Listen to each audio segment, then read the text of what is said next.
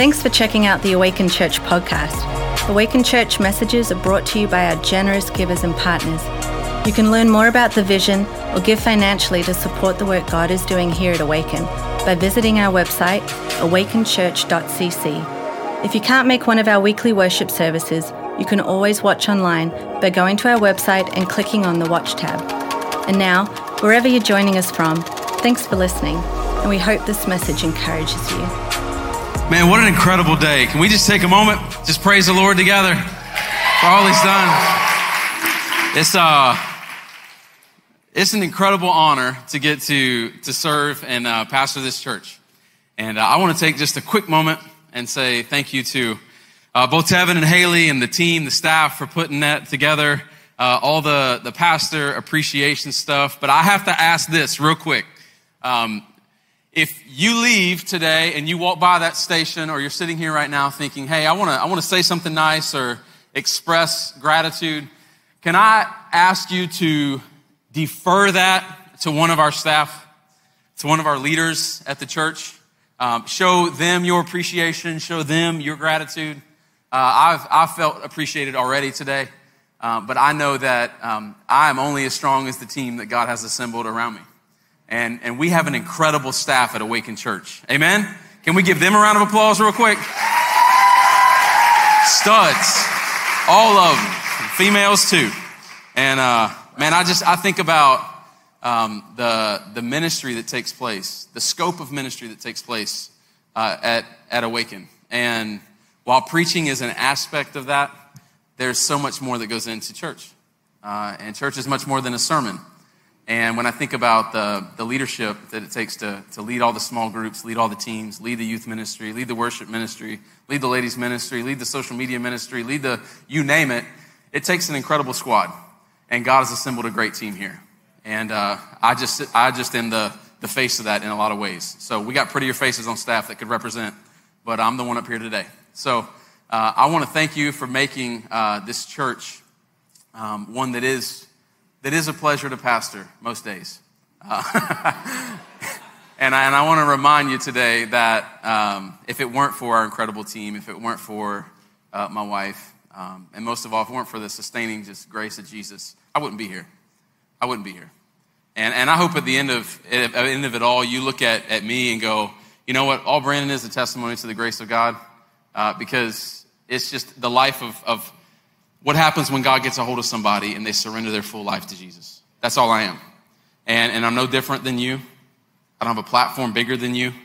And what God calls us all to is just complete surrender. So it really is the aim of who we're called to be. So thank you so much for what you have said, what you're going to say. And I want to jump into the word together. Can we do that? I threw an audible at our early service because I had a sermon prepared today on politics. I just lost some of y'all. Some of y'all are like, I'm out. 8 years, almost 8 years as pastor of Awaken. And I've never preached a message specifically on politics. I've never preached I've always felt like the closer the American flag gets to the cross of Jesus, the more anxiety I get. I get nervous about that because we don't own the real estate on Christianity as a country. And as I've looked around the last couple of months, specifically weeks, then even days, it is very clear that even in the church and amongst the church, there is so much dissension, and so much divide, and so much frustration. And so I put together a message called The Polls, the Prayer, and the Purpose of the Church. And I was going to preach it today. In fact, there it is. There's the title of the sermon. Got all the notes lined up, got all the scripture lined up, got all my bullet points right here on my iPad. But I'm not going to preach it today. I'm going to preach it next Sunday.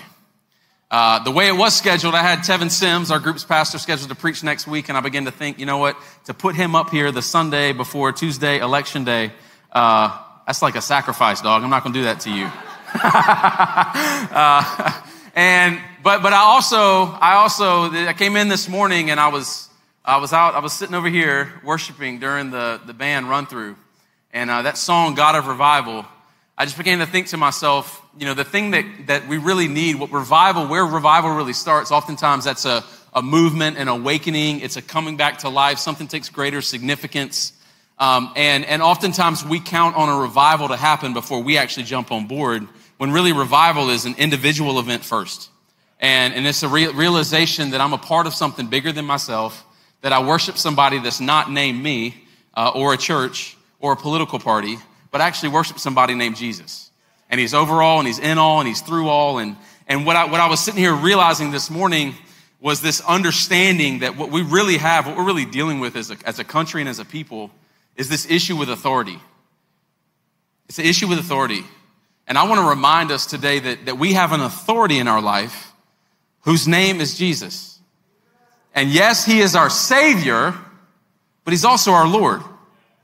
Because I get concerned, and I think where I'm burdened right now for the church, specifically the church in America, is that I believe we have a lot of buildings filled with people who have recognized Jesus as their Savior, but don't really acknowledge him as their Lord. Saying, God, I'm so thankful that you saved me from my sins so that I can be with you in heaven, forgetting the fact that Jesus was very specific that he's also our Lord. And you really can't have one without the other. So today I want to remind us that while we live in a democracy, as the people of God, we are under a theocracy. We have a king whose name is Jesus, and I want to talk about him today. Can I do that? Because there's some protections being in his kingdom. And this isn't completely winging it this morning. You will see no notes on the screen. So production people, I apologize. I didn't prep you at all. I called it audible at about 8:15 this morning. So any notes that I have will be on the fly. I won't be using my iPad, but we're going to go at it, okay? Because I want to talk about a kingdom and the reality that when we understand whose kingdom it is and who the king is, things start to change in how we live, how we act, how we operate, what we believe, right? So if you got your Bibles, open up to Mark chapter 1. Mark chapter 1.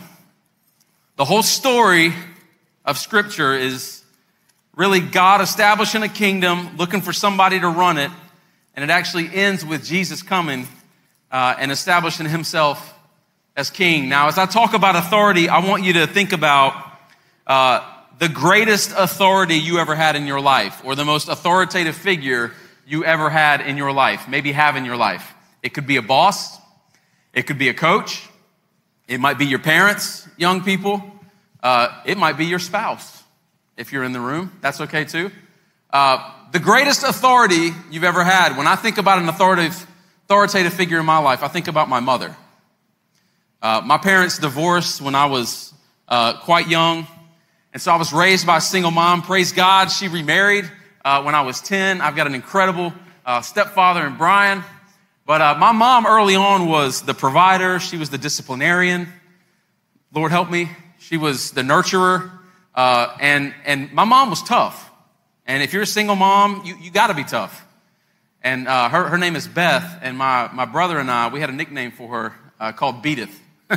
Because she had a paddle. She still got it. That paddle, man, that thing was evil. Back then, she didn't love Jesus as much. And whereas now, she loves the Lord now. She's super generous, one of the sweetest ladies you'll ever meet. But back then, it was tough. And I remember when I was 16 years old, I was at high school, Somerville High School, and every Friday night, I would go out. And I had a ball game, and I'd go out, and I had a curfew, and I would miss curfew from time to time, like most teenagers do. I thought most normal teenagers did. And my thought process would go like this. If I had to be home at 11:30, and it was 11:20, and it was going to take me 15 to get home, my mind was like, you know what? I already blew it. So what's the use in trying to rush home, right? And I'd done that one too many times. And this one particular night, I busted curfew. I was hanging out with my buddy Bo, and I drive home. And I'm late. It's like 1 a.m. And I get to the house, pull in the driveway, and hit my garage door opener, and the garage doors aren't coming up. And I'm like, oh, this is weird, but batteries, that's cool. Got out. Well, my garage had this like side door, like a regular door you could open, and it was locked. Never happened. So no worries, I went out to the front door because we always stashed a key, right? We had a key that was hidden there, and so I went to find the hidden key, and I lift up. I'm like, oh, the key's gone. We got a predicament now because it's 1 a.m., I can't get inside. All this isn't coincidence, and I realized I've been locked out of my own house. Now, you got a couple options in that moment, right? Option A, ring the doorbell. Bad idea. Option B, break in your own house, right? Another bad idea. So I was like, I'm just going to leave. So I went and stayed at my friend Bo's house, spent the night contemplating what is going to happen the next day. And what ended up happening, had a conversation with my mom. And in that conversation, she revealed to me stuff that you probably had a similar conversation or have had one if you got teenagers. And it went something like this: Brandon, I know you want to do what you want to do, but this is my house. And if you live in my house, you got to follow my rules. Is this ringing a bell with anybody, or was I the only rebellious kid in the house? Okay. So this is my house. And if you're in my house, there's some rules in this house, right?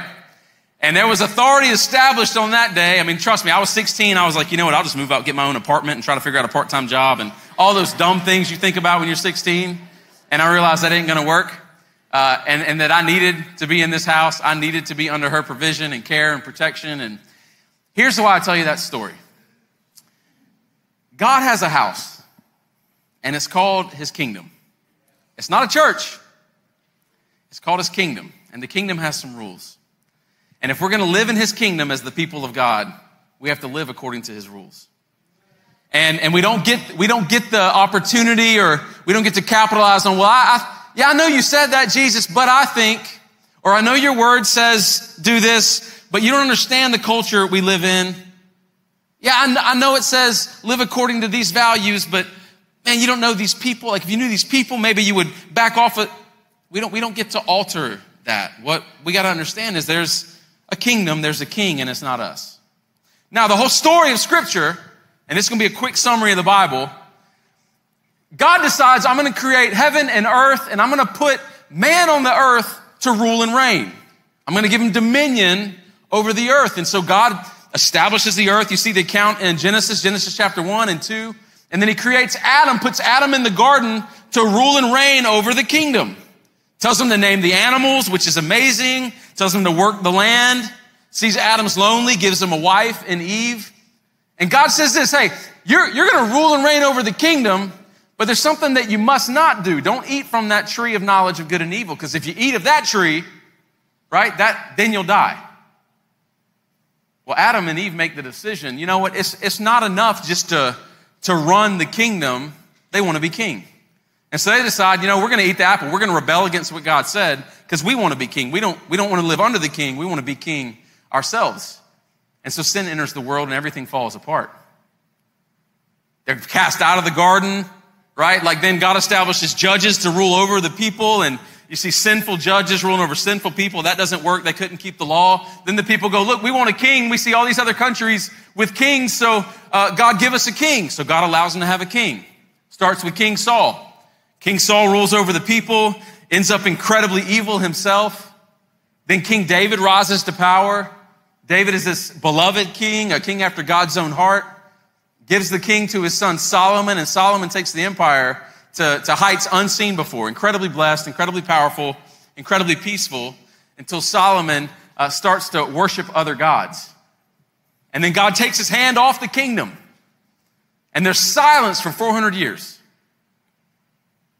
In fact, the Old Testament ends with just this mute from God, and people wondering, has he abandoned us? Again, God's looking for somebody to rule and reign over the kingdom. Then the New Testament comes. And in Mark chapter 1, what we find is that there's this man named John the Baptist who was Jesus' cousin. And John the Baptist was this crazy guy, lived in the woods, wore animal skins, ate locusts, drank honey.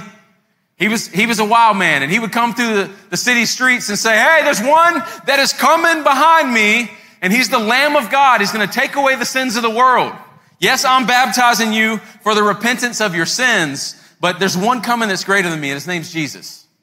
And he proclaimed that Jesus was coming, and as he came, he would be bringing a kingdom with him. Now, people thought, well, that's going to be an earthly kingdom. We got to remember, Jesus lived in a time where you had the Roman Empire, which was incredibly powerful and oppressed the Jewish people. And you had Judaism, which was a system of religious law, and it oppressed its own people by abusing the law that was given to them by Moses. Now, you had these two systems, and so the people thought, well, there's this new kingdom coming. The Messiah is going to bring it. Jesus is going to bring it. We're going to rule and reign here on earth. Well, then Jesus shows up. And in Mark chapter 1, you can find it. Mark chapter 1, verse 14, we're told Jesus came into Galilee. Mark chapter 1, verse 14 and 15. Jesus comes into Galilee, walking by the Sea of Galilee. And this is what he was proclaiming. Jesus proclaimed the good news. Proclaim means proclamation, means to shout it. Jesus was shouting in the streets, shouting by the Sea of Galilee. Here's the good news. You ready for it? The time is fulfilled. The kingdom of God is at hand. So repent and believe in the gospel. Jesus shows up and says, the kingdom is no longer coming. The kingdom is here. And the kingdom is here because the king is here. Jesus declared, I am king. That was the offense to people. If you're here today thinking, well, Jesus was killed because he performed miracles and it was offensive to the religious leaders, or because Jesus touched lepers and healed them and that was offensive to the religious leaders. If you think that, well, they killed Jesus because he was creating this uprising and a rebellion, that's all wrong. The reason Jesus was killed because he claimed to be a king. In fact, Jesus, when he was put on trial, Pontius Pilate said, hey, they say you're a king. Is that true? And Jesus says, what you've said is true. But my kingdom is not of this world. In other words, I've got dominion and I've got a kingdom and I'm in charge, but it's not of this world. When Jesus was nailed to a cross, there was a sign put above his head. Hail, King of the Jews. They were mocking him and mocking the fact that he called himself a king. See, the problem in the New Testament, and I believe the problem with our culture today is this. And again, I know this isn't popular, but this is reality. The problem back then and the problem even now is not the fact that Jesus wasn't a king or isn't a king. It's just we want a different king. And we want a king to be us. We want to worship what we want to worship. We want to be in charge of what we want to be in charge of. We don't want somebody telling us where to go or what to do or how to live. We live in a democracy where every single one of us has a voice. We have a vote. We have a preference. We have an opinion. And if you don't like it, I can block you, mute you, cancel you, get you out of my life.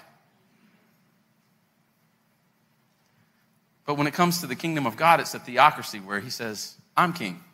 And if you're going to be in this kingdom, these are the rules of the kingdom. Now, here's why it's good news for us. This is why it's really good news. If you're taking notes, this would be a good place to start. The first one is this. When you acknowledge Jesus as your king, like he's your absolute authority, which, by the way, in America, we don't understand kingdoms, right? We don't understand the reality that that in the Middle East or in history past, by the way, I mean, democracy is a 400-year experiment in humanity. Can we agree with that? Like there's some good to it. There's some struggles with it. Maybe it'll last. We don't really know. But a kingdom is like, imagine a king on his throne. Everybody does what he says. He owns a domain. Let's say it's a city or a country. There's a wall around it, and he's in charge of it. Immediately, some of y'all are like, I'm offended. I don't want to be in there. Yo, that's what Christianity is, okay? Just Christianity is you stepping inside the walls going, there's boundaries. There's a call to live a certain way. It's called sanctified, holy, set apart. And there's a king that sets the rules of what that looks like. And so when you step into that kingdom, which means you're a follower of Jesus, Shaq coming out of the water says, look, I've given my life to Jesus. I want to be like Jesus. He sets the example. We go, I'm following that king. That's what absolute authority looks like. That's what kingship looks like. The good news about that is really threefold, and I'm going to touch on them, is this. The first is this, that when you acknowledge Jesus as your king, you're acknowledging the fact that he's over you. Right? Like an authority has a covering that's provided for us. And in Christian worlds or seminary, Bible college, it's called sovereignty. The sovereignty of God, that God is over all things, in all things, and through all things. In other words, nothing happens that he's not aware of and that he's not in control of. That is really good news.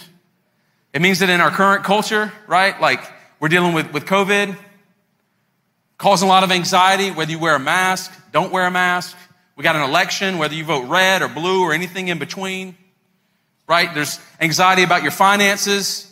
If Biden gets elected, stock market will do this. If Trump gets elected, stock market will do this. We got all these questions, right? And it causes all this anxiety and all this fear, and we're worried and we're paranoid. Listen, the beauty of the sovereignty of God is this. No matter what happens in our culture, our little dot in time in humanity, God's in control of it all. It takes the worry and the fear away. But I found, and at least in my own life, and I own some of this, where fear and anxiety creeps in is when I step in the seat called the throne and think I'm king. So everything rides on my decisions. Man, if I make a wrong decision, what's going to happen? Listen, Brandon, you're not in control. God's in control. It's his world. He's on the throne.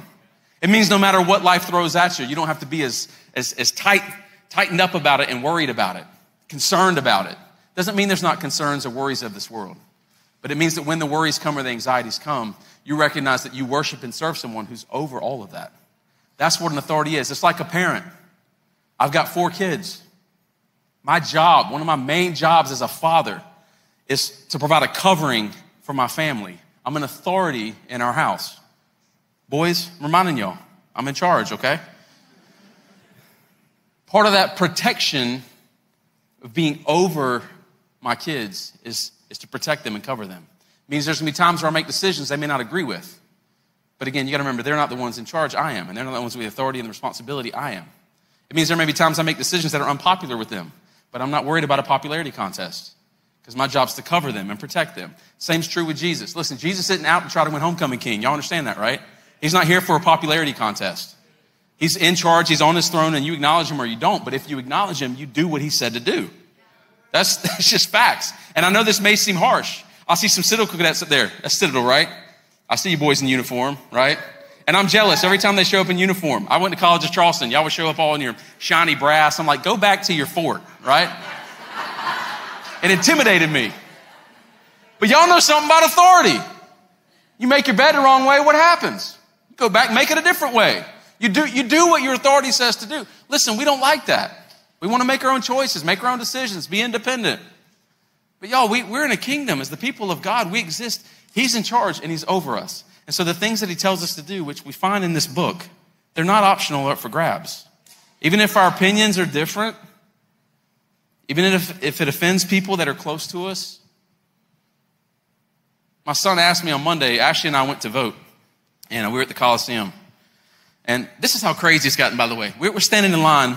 I'm a good 8 feet behind the person in front of me and 8 feet in front of the people behind me.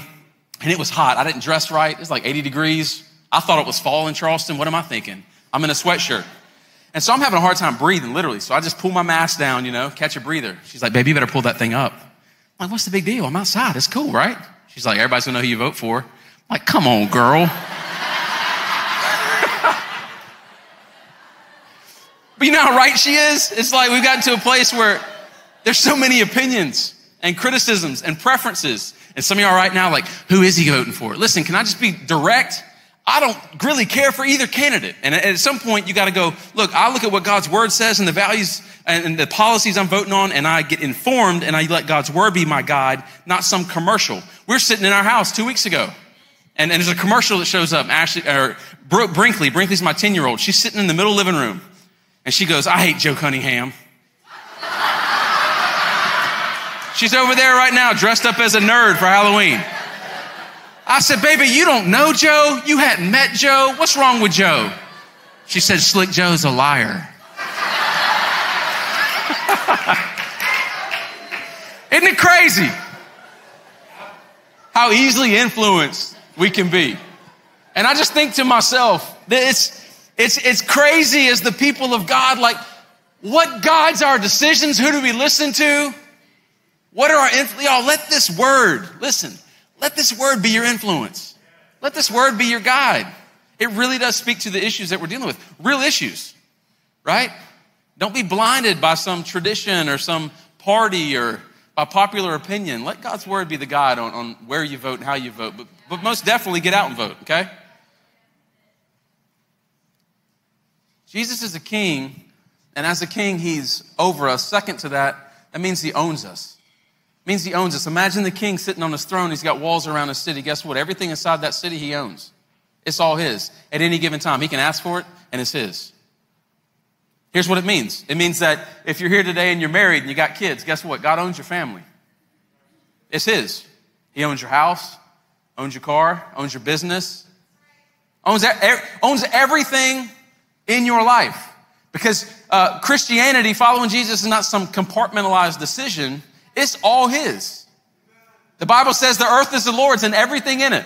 Everything. That means that Jesus owns my house and my family, and he owns Jeff Bezos and Amazon too. Right? He owns it all. But as a believer, as someone who's in the kingdom of God, there's so much certainty in that for me because I don't have to be as tight-fisted with the stuff that I own. Like as I referenced my kids earlier, as a parent, listen, my responsibility is to disciple my kids, model for them what it looks like to follow Jesus, but ultimately they're the Lord's kids, right? And so, because there's going to come a day, imagine this. There's going to come a day where maybe at 20 years old, or 22 years old, or 24 years old, my son or daughter comes to me and says, hey, Dad, I don't want to go to college. God's called me to the mission field. Well, no, baby, listen. You need a 4-year degree. If you don't have a 4-year degree, you can't get a job. Can't get a job, you can't provide. Here's what happens. If we don't trust that our kids are actually the Lord's, then we'll train them to listen to our voice more than his. And that's dangerous. I have watched teenagers and college students and young adults in my ministry over the last 20 years wrestle with whether to listen to the voice of God or listen to the voice of mom and daddy. I have had tension before in my ministry because I've said, listen to the Lord more than your parents. Now listen, that calling has to line up with God's word. Trust me on that. You know, if I got a 15-year-old that's like, God just called me to get a tattoo, I want to reach my friends. Don't pull that, you know. But what I'm saying is it's when you own a business and the business is the Lord's, you don't stress as much when you go through struggling times. Right? When you lead a church, you get to serve at a church like AWAKEN. Go through a season like COVID. Go 6 months without having services. Wonder if anybody's ever going to come back. The reminder is, hey, this is not your church, big boy. This is the Lord's church. And I think we all need that reminder with whatever it is that we think we own in this life. There's a story in I think it's Mark, one of the Gospels, where Jesus is on his way to the cross. And he's going to Jerusalem. And he gets to the outskirts of Jerusalem. And he looks at his disciples. Doesn't say exactly which ones, but I think it's Peter. And he says, hey, I want you to go into town. This is Jesus now. I want you to go into town. And when you go into town, you're going to see this colt tied up outside a house. Untie the colt and bring it to me because I need it. And this would be the equivalent of like Jesus saying, hey, I want you to go into Grand Oaks, take a right. First house you see, it's got a really nice like F-150. Yeah, just get that one and bring it to me. And the disciples are like, okay, well, what should we say? What should we say when the owners ask why we're stealing their colt? Jesus goes, well, just tell them the Lord needs it. Cool. So they go into town, go to this house, they untie this colt, start walking away. Owner's like, hey, that's my rod. Don't take my truck, And I just imagine Peter going, the Lord needs it, and keeps on walking. And some of y'all are like, yep, I'm doing that tomorrow. Don't do that, okay? But here's the point. Jesus owned the colt. And he takes the colt to Jesus. Jesus mounts up on the colt and he rides back into town. And I can just imagine for the guy that owned the colt, he's going, here's King Jesus coming into town. And if there's a principle that I'd love to stick with you today, it's this. Some of us are holding on so tightly to our colt. And that colt may not be a car or a house. It may be a political party. It may be a certain conviction or belief. It may be some preference or opinion. We're holding on so tight. And if we don't let go of the colt and release it to the King, we may miss him altogether. And I just believe that Jesus is saying, look, what I have is so much better. I own it all anyway. Just acknowledge the fact that I'm over it, I'm in it, and that I own it. And then lastly, this is the last thing, and this is the best news of all, that when you acknowledge Jesus as your King, what you recognize is that he's got you.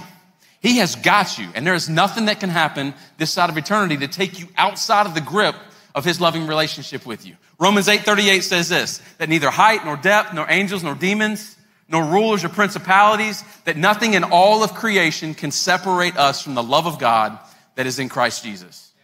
That is good news. It's good news. You know why? Because we are messed up people.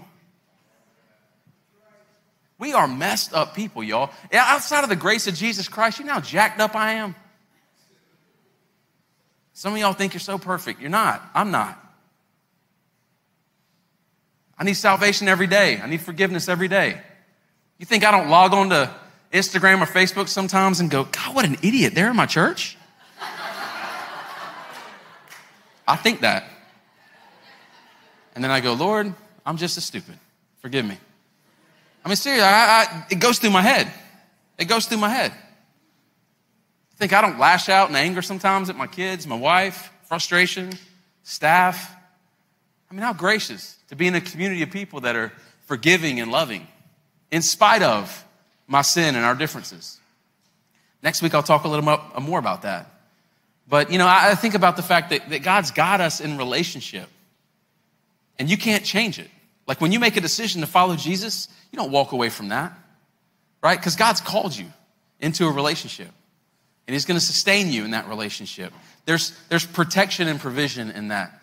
It reminds me of a story back when it was 2010, I got invited to go on a trip, a 2-week trip to Cairo, Egypt, and Israel. And, you know, I was a young guy on this staff, and it was mainly senior adults, about 50 of us. Some of y'all remember Chris and Jesselyn, Lanier. They were on the trip as well. We got great stories from that trip. But when we got there, we landed at the airport, the Cairo airport. We walked through the terminal, and again, it's a Muslim country, predominantly Muslim in the airport. I was a minority by all stretch of the imaginations. Security's walking around. They don't have like Glocks tucked in a holster in the back of their belt. If you've traveled overseas, you know what I'm talking about. They're AK-47s out front, right? If you have any questions about authority, it's like, you're in charge, right? And so that's stock, just full of the airport. It's a very intimidating situation. We work our way through the airport. We get on the charter buses, and I'm relaxed. I'm like, whew, we made it. We're good, right? Like a 14-hour flight. And then I hear my pastor's voice, Dr. Don, Brandon, come to the front of the bus. I go to the front of the bus. Yes, sir. One of the ladies left a purse in the terminal. Would you mind going and retrieving it for her? Sure, I'd love to. I walk into a war zone. I get off the bus, and I walk back in the airport there in Cairo, and y'all, I'm scared to death. I'm scared to death. This was, again, 10 years ago, height of tensions really between countries. And so I'm walking in, and I make my way all the way back through security to the terminal, find the lady's purse. She left on a chair. I'm thinking all kinds of nice thoughts about her along the way, by the way. And I grab her purse, and I'm making my way back out of the airport. And so just imagine, here I am, this young American guy. I got a bag that does not belong to me. I'm by myself, and I have 2 security officers that stop me. They don't speak English. I don't speak Aramaic. So we've got a real problem here. And so they stop me, come over, try to question me. I don't know what they're saying. They don't know what I'm saying. They're getting frustrated. I'm frustrated. I want to run, can't run. They got guns. I mean, it was tense. And we're sitting here in this interaction, and y'all, I'm scared because I'm like, I'm married, right? I got 2 kids. I'm nervous about what's about to happen to me. And out of nowhere, I hear this voice that's like yelling over the noise of the terminal is, who am I? Who am I? Who am I? And I look up, and we had this guide that was leading our trip. His name's Saliba. Saliba was a native to the country. And so in the native Aramaic, he's yelling out, who am I? Which means he's with me. He's with me. He's with me. So imagine I'm here with security, and I got Saliba going, don't mess with him. That's one of mine. He's with me. Can I just remind us today that if you have stepped into the kingdom and you acknowledge Jesus is king, it is a great reassurance that Jesus looks at your life and says, he's with me. She's with me. He's with me, both now and in eternity. And there is nothing you can do to get away from it. Listen, my encouragement today to you is this. No matter what you walked in here today thinking about Jesus or his kingdom, I want you to remember today as you leave that as king, he's over you, he owns you, and he's got you. He's got you. He looks at a thief on the cross at the very end of John. Jesus nailed to the center of the cross has two thieves on either side. Which, by the way, I believe these two thieves represent us. One's mocking him. One's making fun of him. Hey, if you really are the Messiah, if you really are the Savior, then save yourself. Pull yourself down off the cross.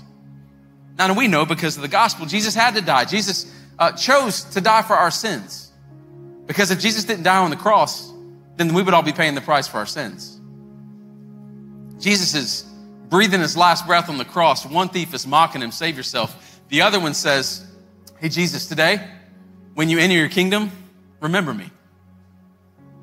This thief who is looking death in the face looks at Jesus and says, hey, today when you step into your kingdom, which by the way, he's acknowledged him as king, when you come into your kingdom, remember me. And Jesus looks back at this thief. And y'all know what he says. He says, hey, today you'll be with me in paradise. Today, I got you. I got you. Listen, that's what salvation is. That's what a relationship with God is. I got you. You're covered. I'm going to take care of you because I'm your king. That's the authority that we get to love, serve, and worship. Amen? Would you close your eyes real quick? I want to ask you a question. Maybe you've stepped in here today and you've been taught your whole life that Jesus is a friend, that he's your buddy, that he's your homeboy, that he's a good teacher, he was a peacemaker. And maybe today there's just been this recalibration and acknowledgement that Jesus is king. And Jesus is in control of everything, and he's an authority to be acknowledged and to be worshiped. Maybe today you just need to surrender your life to that King Jesus. To trust that he died on the cross for your sins, to trust that though he was placed in a tomb for 3 days, he rose again on the third day. And because he rose to life and is now seated at the right hand of God, you can have life too. That the death that you deserve, that penalty's already been paid by him. And that he's given you a life because of the gift of grace called salvation today. If that's you and you want to pray to give your life to Jesus today, just repeat this after me. Say, dear God, I know that I'm a sinner, but I believe Jesus died for my sins. And I believe he rose on the third day. And today I trust in Jesus. I surrender my life to King Jesus. So God, have your way. In Jesus' name, amen.